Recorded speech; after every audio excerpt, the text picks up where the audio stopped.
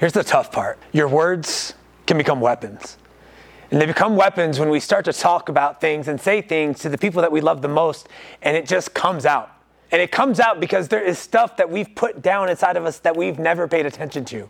We've suppressed it day over day over day. What starts as a little bit of irritation then turns to anger. And that anger, if we don't start to talk through it and work through it and process it, it turns into rage. And before you know it, your partner, your significant other, a family member, somebody you love does one little thing and you fucking lose it. And now all of a sudden, you find yourself in a little bit of conflict. And that conflict gets really, really uncomfortable. Things are being said, things are being done, sometimes actions are being taken, and you find yourself dead in the middle of the fucking storm and you don't know what to do. And it's all because you didn't address what needed to be addressed. And in that moment, your words become weapons. Because once it comes out, there's no taking it back. Once it comes out, it lands on the heart of the person that you're projecting it at. And then you have to live with those scars. And some of those scars cut so deep that we don't even know how to get rid of them. Some of them cut so deep that there's no coming back. Some of them cut so deep that the relationship comes to an end. And that's some heavy shit. That's the shit that you have to wear for the rest of your life. And the reality of all this is that oftentimes we look at conflict as this issue. We look at conflict as this problem. We look at conflict and we run from it. And when we avoid the conflict, not only do we have this anger and this rage that's building inside of us, but now we have this level of resentment because we won't even address the thing that's the problem. And so we let it go. And we continue to let it go. And that rage mixed with that resentment becomes hate. And so now that the person that you loved, you look him in the eye, and now all of a sudden you hate him. All of it could have been resolved.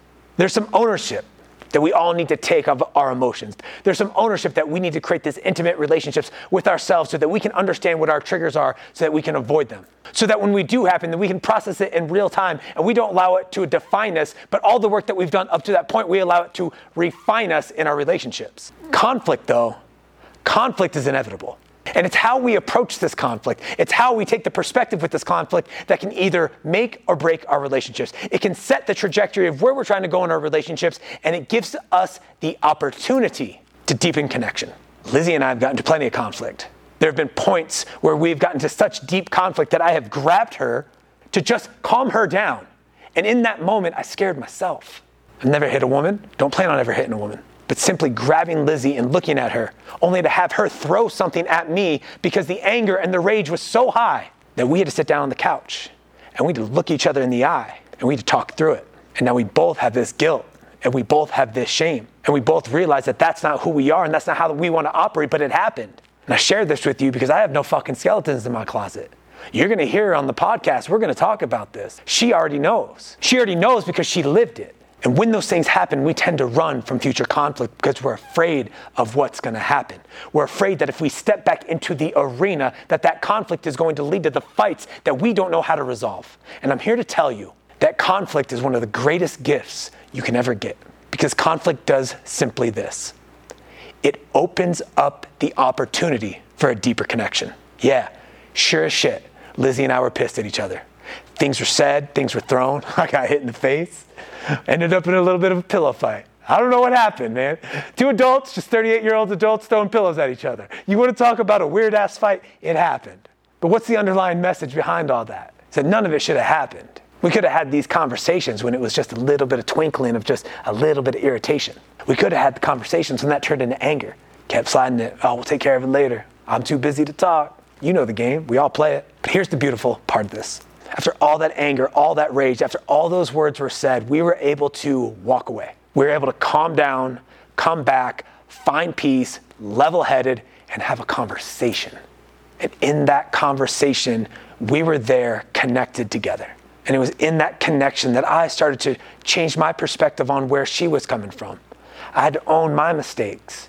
And in the same way, she had to understand where I was coming from, and she had to own some of her mistakes. So what does that connection do? That connection gives you perspective. Perspective on your partner, why maybe they showed up the way they did, why they may deserve a little bit more grace than what you gave them. That perspective allows you to understand maybe some of the triggers or some of the trauma or some of the shit that's happened in their life that got them to this point to have them react that way. And if you truly love them, if you truly care about the person that's in your life, you're gonna give them the opportunity to share their story so that you can get their perspective. If conflict gives you the opportunity to have a deeper connection, and through that deeper connection, you get an elevated perspective of your significant other. That elevated perspective then allows you to take intentional action to change your entire life, to change how you show up, to change how you approach conflict, to change how you deal with the conversations you have that are the most difficult ones in your life. And I would have you just understand this, that the majority of conflicts that start with the person that you love the most is because there is a debt in the bank account that you have with them.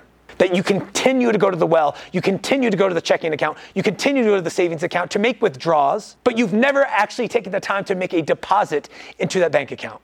And so, of course, your spouse is going to have resentment. Of course, your partner is going to have resentment because you just take, and you don't give unconditionally. And so some of you are going to hear this.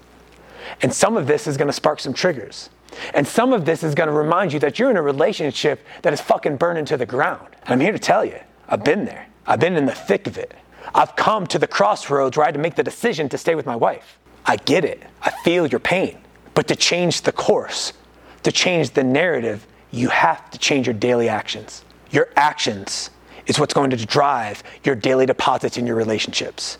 And those daily deposits that are a one-way street, that you do it because you absolutely love the person, and you do it from an authentic way, and you do it because you know that they need to hear it and they need to know how much you love them, because you do. That's how you start to build up the emotional bank account. That's how you start to build up the relational bank account with your significant other. And it's not hard. It's a simple daily practice. And so ask yourself this question. What are you doing every single day to make the deposits in the people that you love the most? I'm not talking about Monday through Friday. I'm talking about Sunday through Sunday, motherfucker. Every single day along the way, because relationships don't stop on the weekends. If anything, you should probably be making more deposits when you have more time with your significant other and your kids and anybody else that's super important to you. So what are the habits? What are the habits that you need to create in order to make those daily deposits something that is second nature to you? That you're doing it because you have so much love and so much desire to express it to them that you do it without question, without fail, and you do it every single day for the rest of your fucking life. Conflict's inevitable. Conflict is a gift. You get that deeper connection. That deeper connection leads to perspective, and that perspective leads to the change. The question is, are you going to take the change? Are you going to keep living in the same cycle that you've been living in over and over and over again?